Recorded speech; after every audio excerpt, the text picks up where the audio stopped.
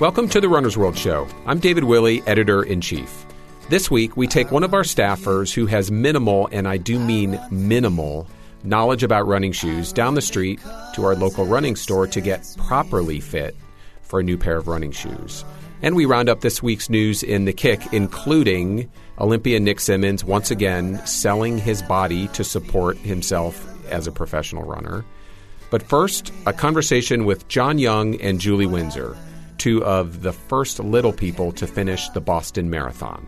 Thanks for joining us. But if you were to know yourself, don't have to worry about nothing else. So I run. Back in 2013, writer-at-large Charlie Butler was at the finish line of the Boston Marathon, waiting for the runners he was there to profile to finish the race and make history. Juli Windsor, then aged 26, and John Young, then 47, were on track to be the very first little people ever to finish the Boston Marathon. Juli is 3 feet 9 inches tall, and John is 4 feet 4 inches tall. But they were stopped at mile 25.4 just after the bombs went off on Boylston Street. 15 days later, the pair came back to run that last 0.8 of a mile and cross the finish line, although in both of their minds, there was much that was left unfinished. Charlie's story about Juli and John appeared in the April 2014 issue of the magazine. It was called Big, and that same month, the pair went back to Boston again. Unfortunately, John had the flu and had to drop out at mile 10, but Juli finished in 4 hours and 43 minutes and became the very first little person to complete this historic event. And I happened to be on the lead press truck in front of the women's elite pack that day. And Juli, because she started in the mobility impaired division and started the race first before anyone else did, she was actually leading the Boston Marathon for 10 miles until the wheelchair athletes caught her. And right around mile 13, the women's elite pack caught up to Juli. And there was this incredible moment where she looked over at Shalane Flanagan and Rita Jeptu and the other leaders, and they looked over at her. They locked eyes. They raised their fists to each other and sort of saluted each other in a way. It was one of the coolest moments I've ever witnessed in this sport. I tried to take a picture of it on my phone, but it just happened so quickly, but it is seared in my memory. John, however, finally got his finish in 2015 when he ran a 6:35 despite the nasty weather. He ran again this past year, finishing in 6 hours and 19 minutes. Recently, Charlie sat down with John and Juli to talk about what has happened in their life since the story appeared in the magazine, and also to hear what they're looking to accomplish this year. John and Juli, for people who may not be familiar with the condition of dwarfism or the physical explanation of it, could you both describe or explain what type of dwarfism you have and how it affects you as a runner? So dwarfism as a whole, there's quite a variation. There's over 200 different types of dwarfism. And in summary, it's a bone disorder where the bones do not grow at a normal rate. And there's often abnormalities of the joints and the spine. So there's a wide variety of different forms. I have a rare form of dwarfism called acromesomyelic dysplasia. And it's caused by a recessive gene that both of my parents carried, and I inherited both recessive genes. For me, it is a condition that it affects my entire body in proportion, but also is more significant in my arms and my hands.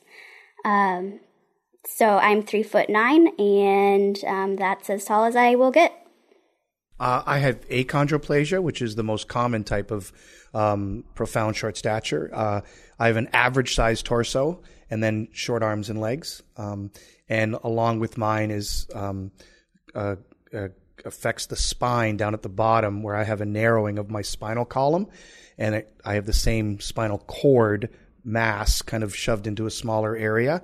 And so often it results in stenosis and pain and numbness that kind of shoots out into your limbs and whatnot. But I've been very lucky in the fact that I've not had a single surgery at all during my life related to my dwarfism. But when I was very young, I was a pretty active kid.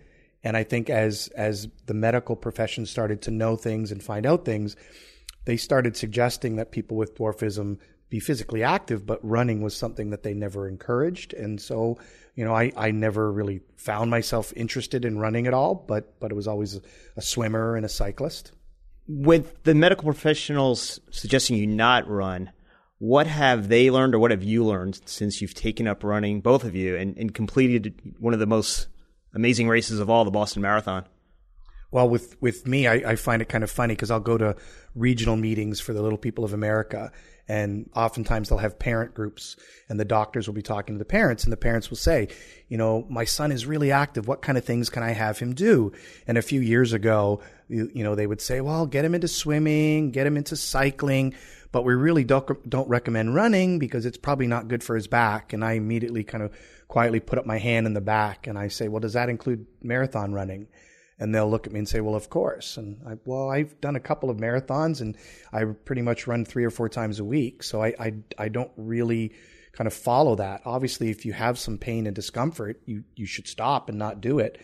But I don't at all adhere to the idea that you just blanketly say don't run. And I think as Juli and myself and other Little People runners, there's Yen Trang and Lauren Humphreys are all getting into long distance running. I think they're starting to realize that statement probably isn't something that people should generally follow, and obviously be wise and careful with what you do. But that statement itself, I don't think is valid anymore.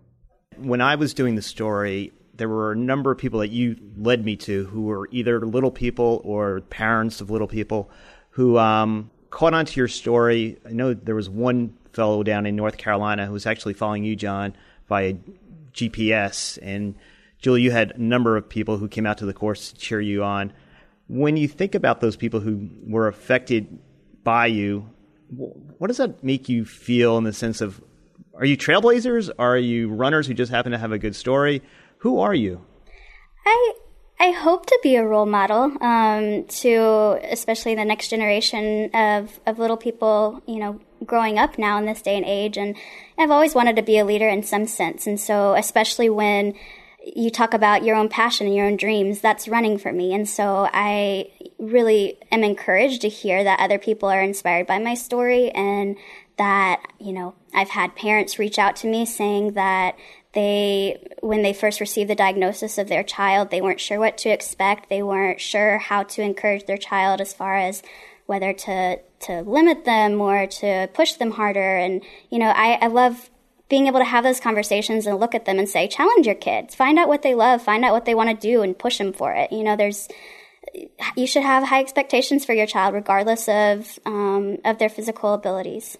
I really think that Juli and I we're similar in the fact that we're both runners, but I think our stories really kind of parallel in a way where, Juli's much younger than I am, and she's been a runner her entire life and had these great dreams. And I love the fact that her parents never kind of, led her to believe that those are things that she shouldn't do. And that's amazing. Where with me, I've never been a runner until now. And it was a change in my life that I basically kind of embraced. And when I first did it, it wasn't at all because I wanted, other people to kind of see what I was doing. It was for my own personal health. And I think that's the message that I really hope rubs off on other people, be short-statured or not, that it's never too late to kind of change your life and decide that, hey, I want to do something different. John, part of your story was in getting to running, as you mentioned, health reasons. I think at one point you said you weighed about 190 pounds on a 4-foot 3-inch frame that should be more accustomed to 130 pounds. You've managed to keep off the weight. How do you do it, and why do you do it? Well, my wife basically encouraged me to get to the doctor. And when I went to the doctor and was diagnosed with severe sleep apnea and was prescribed a CPAP machine and started to kind of get proper sleep, I got back into swimming. And then, somebody at school said, hey, it's Earth Day. Let's ride our bikes to school. And so I started riding a bike. And then the idea of a triathlon kind of, entered into my mind. And I guess now part of me doesn't want to slow down because I worry if I stop, all that weight's going to come back again. And, I turned 50 a month ago, and I don't really want to slow down. I hope to keep doing this as long as I can. And I think my age is probably going to be the thing that limits me before my short stature is. Juli, you've slowed down in your running, but for different reasons. Yeah, so I just had my first baby back in September, and he has changed our world for the better. He is just such a delight. So following the 2014 marathon, we knew that we wanted to start a family, and so I started kind of scaling back on my miles and trying to take good care of myself, and Charlie has now entered the picture. One of the first things that I made sure I put on my registry when I knew I was pregnant was a jogging stroller. So I shopped around and tried to find a jogger stroller that fit me well, because most of them are so big and bulky, and I couldn't see over them. So fortunately, I was able to find one that I could see over well. And Charlie and I go out on runs at least twice a week, sometimes 3, and I can't wait to show him the joys of running. Juli, last year a documentary came out about you. Yeah, so I was really honored to for my story to be highlighted in this documentary called Undaunted: Chasing History of the Boston Marathon. It was filmed by a Boston Globe reporter who had actually started following me during the 2013 marathon.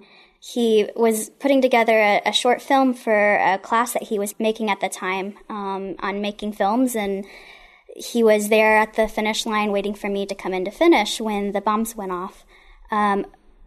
That year for his class, that's how his short film ended, but he felt like there was a lot of missing pieces there and wanted to continue the film and continue the story to bring some resolution and to show a story of redemption. And so that's what Undaunted is. Undaunted is a story about redemption, about coming back to the starting line and finishing what you went out to complete. I had quite an incredible response following that throughout the world. John, I remember when I was originally interviewing you and your wife, Sue. Sue said she predicted at some point you were going to appear on a cover of a athletic magazine. Has it worked out yet? Well, I haven't been on the cover, but Sports Illustrated did a little blurb on me during the summer, as well as the Triathlete magazine. They've picked up on the fact that I'm kind of still pursuing triathlon and training and racing. And I've now actually signed up, and I'm going to attempt to do an Ironman triathlon in October in Maryland. How many little people have done Ironmans? Well, none. I know I've done 7 half Ironmans, but as far as I know, I'll be the first person to do a full Ironman. And a full Ironman is a 2.4 mile swim, open water swim, a 112 mile bike ride, and then a full marathon, 26.2 run. Do you have to get it into that 17-hour time limit? Yep, you're supposed to finish within 17 hours, and my fastest half Ironman is a little under 8 hours. So if you double that, that's 16, and so I have an hour to work with. But I think some solid training this summer is going to hopefully bring that down even a little bit lower. Juli, you're not doing an Ironman coming up, but you are busy with being a mother.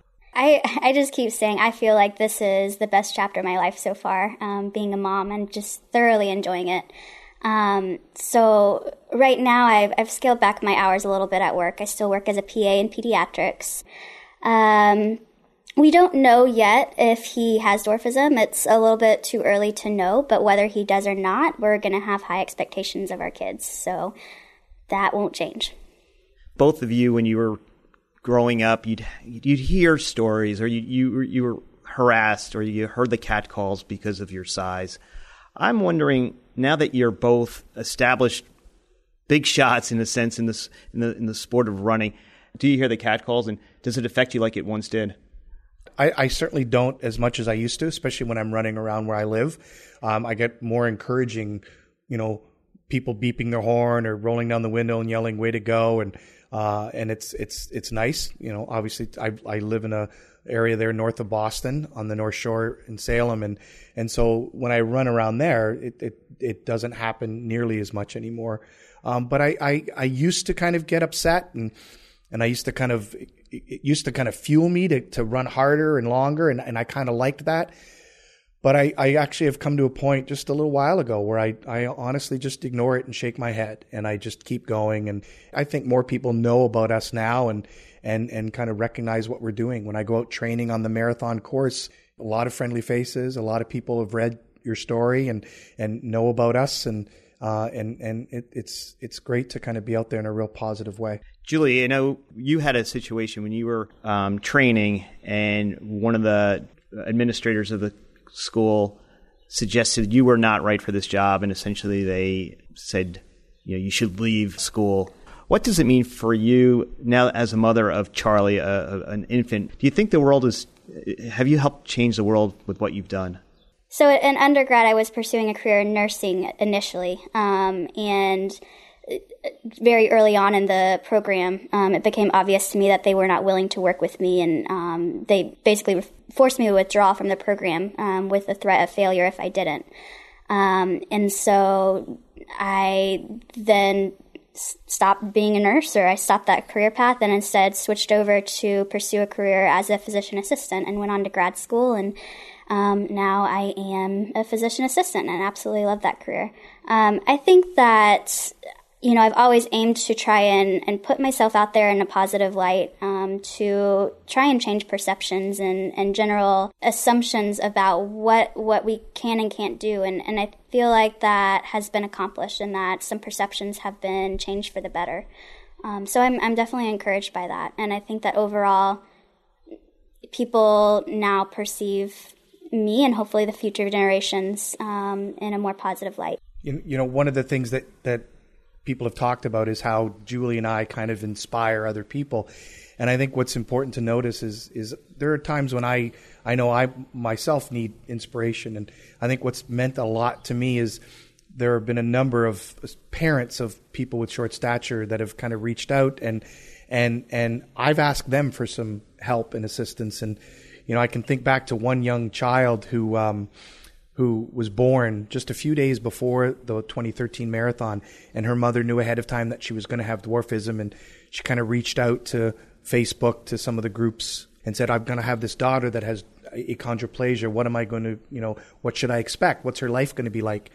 And so I touched base with her mom right away, and then the tragedy of the bombing happened, but we remained in touch, and her daughter's going to be turning 3 this year, and her mom sent me a little picture of Vivian that I wear on a tag that sits on the back of my race belt, and all it says, it's got a picture of Vivian's face, and it says, just keep running.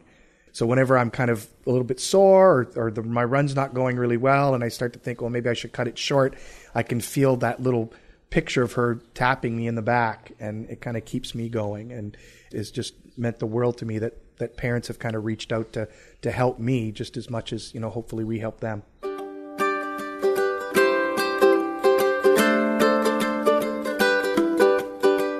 You can hear Charlie's full interview with Juli and John at runnersworld.com/audio. And recently, as part of our 50th anniversary, we republished Charlie's story Big online as part of our year-long Runner's World Select series. You can find it at runnersworld.com/selects. You might think that the people who work here at Runner's World know a fair bit about running shoes, and you would be, well, half right. Sure, some of us, like shoes and gear editor Jeff Dengate, can go on for hours about foam densities and mesh uppers, but lots of us start working here knowing little more than our shoe size, and even that is debatable. So one rainy day last week, Jeff took one of our newest colleagues, Christopher Michael, to our local running store to find out why specialty retail stores really do have an edge when it comes to helping runners find the right shoe for them. I like red and black shoes. Usually, if it's comfortable, I wear it. That's our new online editor, Christopher Michael. He's been a runner for 5 years, and he's finished 2 marathons. So maybe you're thinking, that's pretty good. The guy should know a thing or two about shoes. But, well... I really don't... I have no idea whether I've been wearing shoes that help me overpronate or underpronate, or any idea. Which is why we brought him to the Emmaus Run-In to meet this guy. My name is Chris Schmidt, and I've been selling shoes for about 35 years. Chris Schmidt is the owner of our local running store here in Emmaus, Pennsylvania, not to be confused with Christopher, our guy who likes red and black shoes. I brought Christopher to the store because he's like a lot of runners. He's never been properly fitted for a pair of shoes, and he pretty much always opts to buy them online or worse. We're going to get to that in a minute. But he's also like a lot of people because he never felt comfortable walking into a specialty retail store. He was a little intimidated. Howdy, how are you today? Good, how are you? I'm all right. What can we do for you today? Guess I'm in the market for some shoes. I'm looking forward to learning more about it. I'm Christopher. And I'm Christopher as well. Nice to meet you. If we forget those two names, we're in trouble. Yeah. Chris starts by asking Christopher a bunch of questions, like how many miles a week he runs, 25. If he's had any injuries, no, he hasn't. And if he's training for anything, yes, a relay race. Well, let's go to the back, and we'll take a look at your feet. We'll measure your feet and go from there. So what marathons did you do? My first marathon was in Hartford. Okay. I started running in 2011. You know, part of the real allure for me at that point was that it was cheap. Mm-hmm. So I was running in a pair of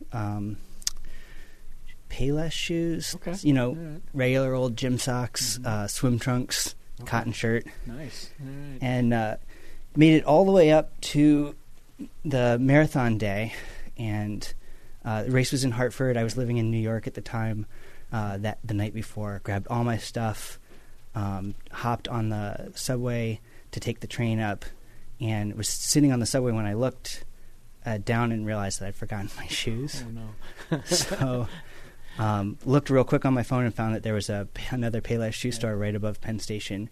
Ran in, got the only pair of shoes that even looked like runner shoes in my size. All right. The next morning, I laced them up, put the first mile walking to the start, put the next 26.2 running in them, and then threw them immediately in the trash because they just hurt so much. Oh, God. So that was the first. And then I realized at that point that I probably should put more than $12 into a pair of shoes. Sure. This is a Runner's World employee, folks. It should be noted, I was shocked. But Chris, the store owner, he didn't even flinch. Okay. All right, so let's have you stand up first. Let me put your right foot on the scale. All right. So this little piece over here measures your arch length. This measures your width, and this, of course, is your toes. That seems about right. I know that. Well, I buy 9.5 shoes. The revelations come fast. First, Christopher's been wearing the wrong size shoe. Generally speaking, running shoes cut a little bit shorter. So I'm probably going to start you with a 10, and then we'll go from there. Okay. But I'll go over the whole fit, and at the end of the day, whether it's a 9, a 10, 11, we'll make sure that everything's in the right spot. Okay. So, Other things to take into account? Christopher has bunions on both feet, which really makes it hard to find a shoe that fits comfortably. Now comes the walk test. Not as much pressure as on a runway, but it's a little bit more awkward than just walking down the street.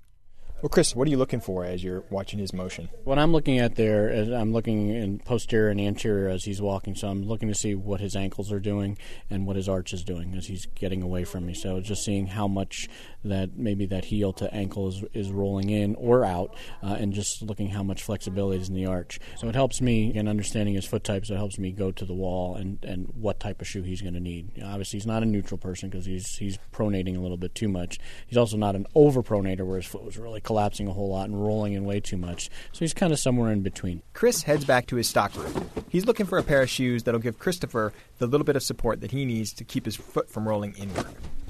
All right, Chris. All right, we got 4 different styles of shoes for you to try on.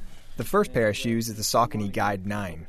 Chris explains things like how the shoe's midsole helps keep the foot from rolling inward. Think of that midsole like a guidance system. It guides your foot from heel to toe through your stride. He also tells Christopher that shoes typically last about 350 to 400 miles. If you push it too much past that, stuff starts to hurt. For Chris, he says that hurt comes in the form of back pain, but other people might experience it in their knees or their legs or just a general not-so-fresh feeling after your run. I usually switch when I start getting blisters. All right, well, let's see if we can keep you from getting blisters. Well, that's one way. So you want to go outside and take a spin? Yeah, let's do it. All right. The front of the door, Next, the run test. back and forth.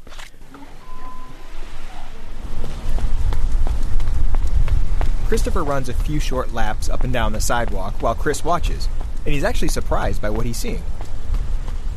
So what'd you think? They feel a little loose in the heel, but otherwise comfortable. Not too bad. So watching you run is definitely different than when you were walking. Yeah. Based on watching Christopher walk, he expected him to be a heel striker. But Christopher lands on his toes, which means he might need a shoe with less drop. That's basically the difference between how far your heel and your toe sit from the road. Just to be sure, Chris has him try another one of those 4 styles that he brought out originally, a pair of Asics. Not nearly as squeaky, these ones. Same run. Here we go. See, these are definitely softer in the front. All right. But they're tighter in the heel. Again, I'm going to have you go one more time. Okay. So, Chris, how important is it to get somebody out and actually running, say, down the sidewalk like we are here, rather than on the treadmill or just walking back and forth in the store? For me, I still prefer my eyes and watching people run outside where it's more normal.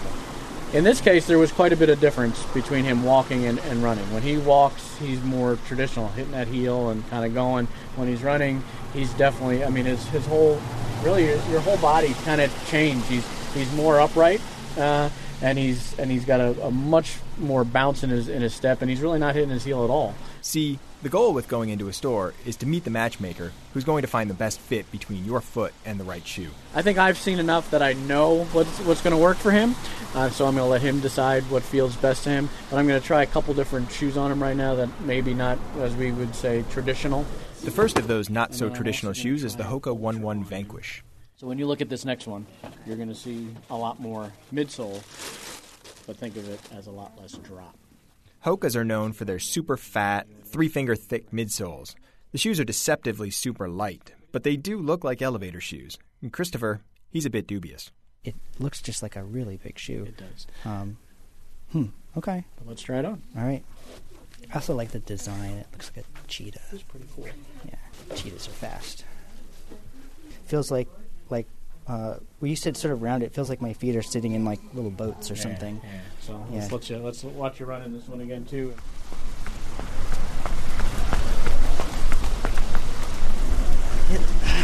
It's like running on cushions. What do you think? It's a lot softer on the front. Right. Yeah. It feels like really like I'm trying to figure out where the road is when I push down. These are really cushiony. The last shoe Christopher tries on is an Ultra Tauren. Ultra is famous for its zero-drop shoes, which means the shoe is just as thick in the forefoot as it is in the heel. They also have a distinctly wide toe box. It's really roomy around your toes. These are really wide in the front. They're like, these almost feel like they're too big. I'll double check them when you stand on it. Okay. All right. All right, let's watch you running these as well. They kind of look like clown shoes. Turns out the Ultras, a shoe Christopher didn't even know about when he walked in the store, win out. I feel like these are actually my favorite shoes, although they look the silliest. They are comfy. They feel fast. It feels as much when I'm running like they're just kind of getting out of my way and letting me run. These are shoes that I wouldn't have like walked up to the shelf and grabbed, partly because they have the least amount of red and black in them. Pro tip. When buying running shoes, it's not about the colors. But also just because they look strange. But, yeah, they feel really comfy. I asked Chris if he had any advice for other runners making their first trip into a specialty running store. Tip number 1, bring your old shoes with you. Because it's a good storyteller and just tells us how they wore their shoes, whether it was correct or incorrect. It is kind of nice just to see the wear patterns and stuff from the shoes. Number 2, if possible, go into the store in the afternoon or the evening. When your feet are swollen or maybe if your feet are a little bit more tired. Tip number 3. Definitely bring the socks that you're going to run in as well, so we can do the fit like you're going to go ahead and run with them. And if your weight's changed, either through pregnancy or a weight loss or gain, it can change what you need in a shoe. And at the end of the visit, Christopher checks out with his new pair of blue shoes. All right. I'll have you sign here. Once again. Thank you. You're very welcome. So what did you learn from the process of going through this? Well, I think basically my two prevailing, criteria for finding a shoe before this were color and comfort, with price also in there somewhere. But, all the shoes that he showed me were around the same weight. They were all very different shapes, and they all felt very different on my feet, which, it's been a long time since I've tried more than one shoe on that close to each other, so I just wouldn't have guessed that. All right, Christopher, now that you have a new pair of shoes, why don't we go break them in on the lunch run? All right, let's go.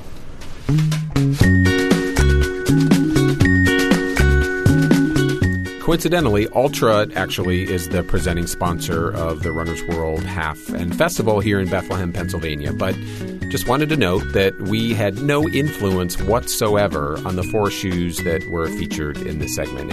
It actually happened just that way. But you can learn more about all 4 of those shoes at runnersworld.com/audio.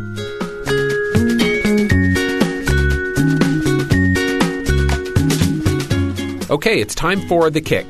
Here are Sarah Lorge Butler and Kit Fox, who work together on the Newswire section of our website. Kit, I know you've been reading Shoe Dog, the book by Phil Knight, the founder of Nike. What do you think of it? It's fascinating. You know, we think of Nike as this massive corporation with the swoosh everywhere, but this story is really about a ragtag team in the late 1960s, early 1970s who started this company. It wasn't even called Nike at the time. It was called Blue Ribbon Sports, and it actually almost failed a few times. But in addition to being a fantastic story about Phil Knight and kind of his philosophy and business practices, it's also a great read. It was ghostwritten by a writer named J.R. Moehringer, who's known for his critically acclaimed memoir, The Tender Bar, as well as Andre Agassi's memoir, Open. So what were some of the most interesting parts of the book, did you think? Well, what a lot of people may not know is that Phil Knight himself was a runner, actually a pretty good runner, too. He was the second best high school runner in Oregon, recruited by the University of Oregon. But, you know, the university was such a big deal with Bill Bowerman as the coach. He was kind of a middle to back of the pack runner on the team, ran the 800 and the mile. So he was the perfect person to test out Bill Bowerman's mad genius shoes. One of my favorites was he used cod at one point. And I'm not even sure how that would work, but cod, like the fish. Yes, like the fish. So fish skin shoes, which never, went to stores. Maybe in the future Nike will come out with some codfish shoes. But anyway, there was a quote. I'm paraphrasing here, but one of my favorite quotes from that era was Phil Knight says that Bill Bowerman's shoes either made you float or they made you bleed. That sounds great. And sneakers, running shoes are smelly enough as they are, so when you make them out of cod, that has to add an extra layer of odor. The natural fish smell that comes after a long run. What else is in there?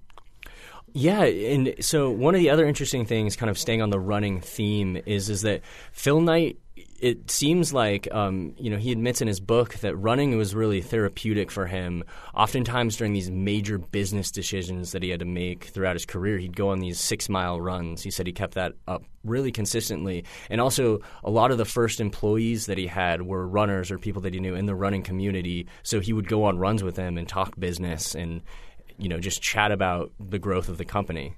That's pretty cool. I think a lot of us have that experience. It's kind of cool to know that he had it too, going on runs and solving problems or having creative ideas. Yeah, Sarah, that's even more reason for you to, let me go on lunch runs. Of course, Kit. How much time do you need at lunch? 2 hours would be great.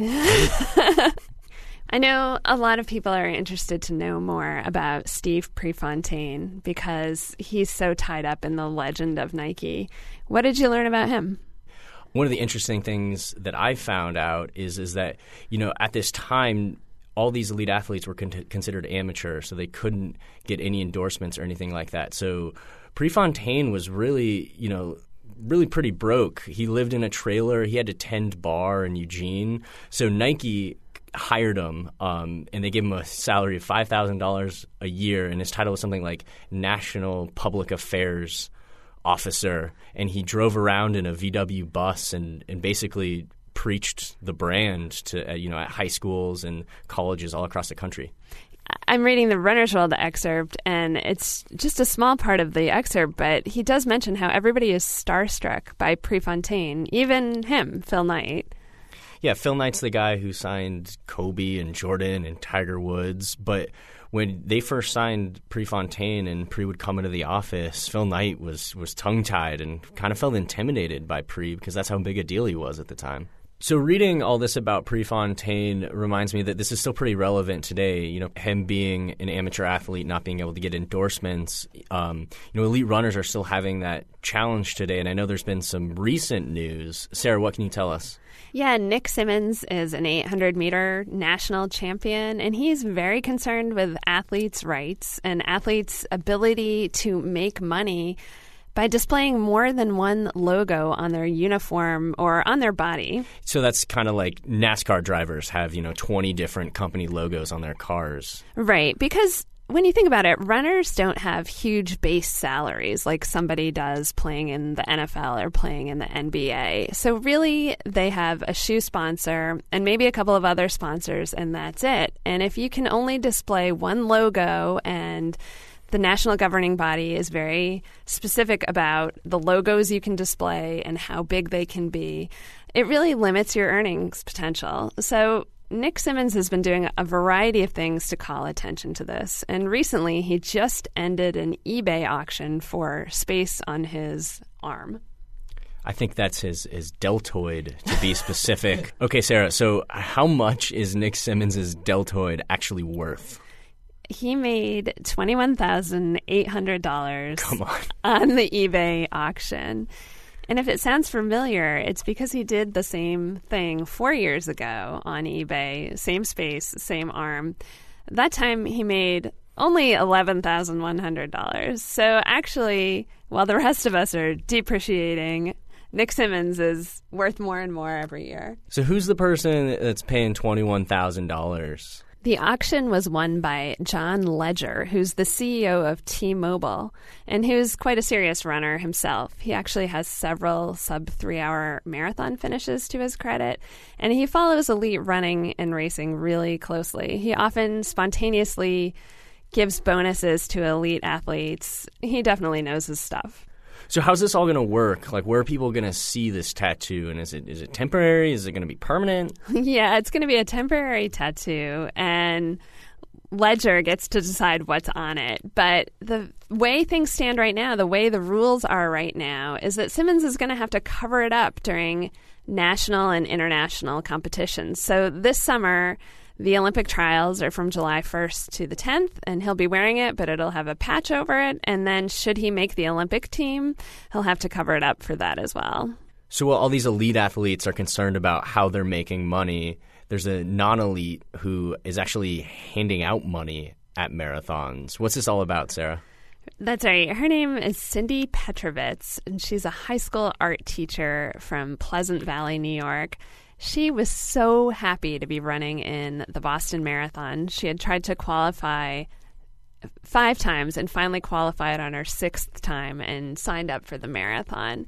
And she just wanted to find a way to thank fans and supporters along the way.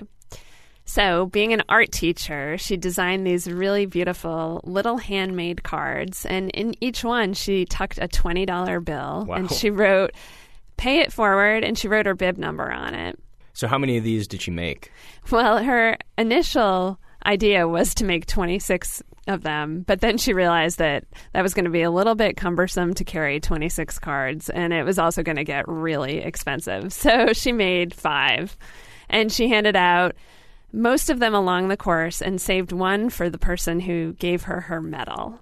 So how did we even find out about this random act of kindness? That's kind of funny. The person who was handing out medals, Cindy gave her the card, and they posed for a picture together. And the woman took the card and put it in her pocket and didn't even look at it until several hours later. And then she realized what had happened and what the message was inside, and she decided to contact us and let Runner's World know about it. But I think it's important to point out Cindy wasn't doing this for the publicity. She was pretty surprised when our reporter, Allison Wade, got in touch with her. Yeah, I just love this story. It really just shows the spirit of running and also how important it is for us to thank our volunteers out there. You don't have to pay them $20, but just a thank you is probably good enough. Yeah, so we posted the story on Runner's World's Facebook page, and our readers really responded to this, and they shared their ideas for how they're going to say thank you at their next race. Well, that will wrap it up for this week's Kick. Thank you, Sarah, so much for coming down and helping out. Thank you, Kit. It's what I've learned. The road can be rough, and tides can turn. But if you were to know yourself, don't have to worry about nothing else. So I run. That's it for this week's episode. Thank you so much for listening. And if you are so inclined, we'd be so grateful if you went to iTunes to give us a review and a rating. We are constantly trying to make the show better and would love to hear any feedback. This show was produced by Sylvia Ryerson, Christine Fennessy, and Brian Dalek, with editing help from Rachel Swaby. The music you're hearing now and that you heard at the top of the show was written and performed by Thunderhoof. We hope you'll join us next week when executive editor Tish Hamilton and I talk about my recent trip to China and what the running life is like there. Also, our other podcast, Human Race, just went live. Hosted by Rachel Swaby, each episode tells one story in immersive detail. It's really great, and we hope you'll check it out. There's a number on your chest. Always keep striving, trying to do your best. So I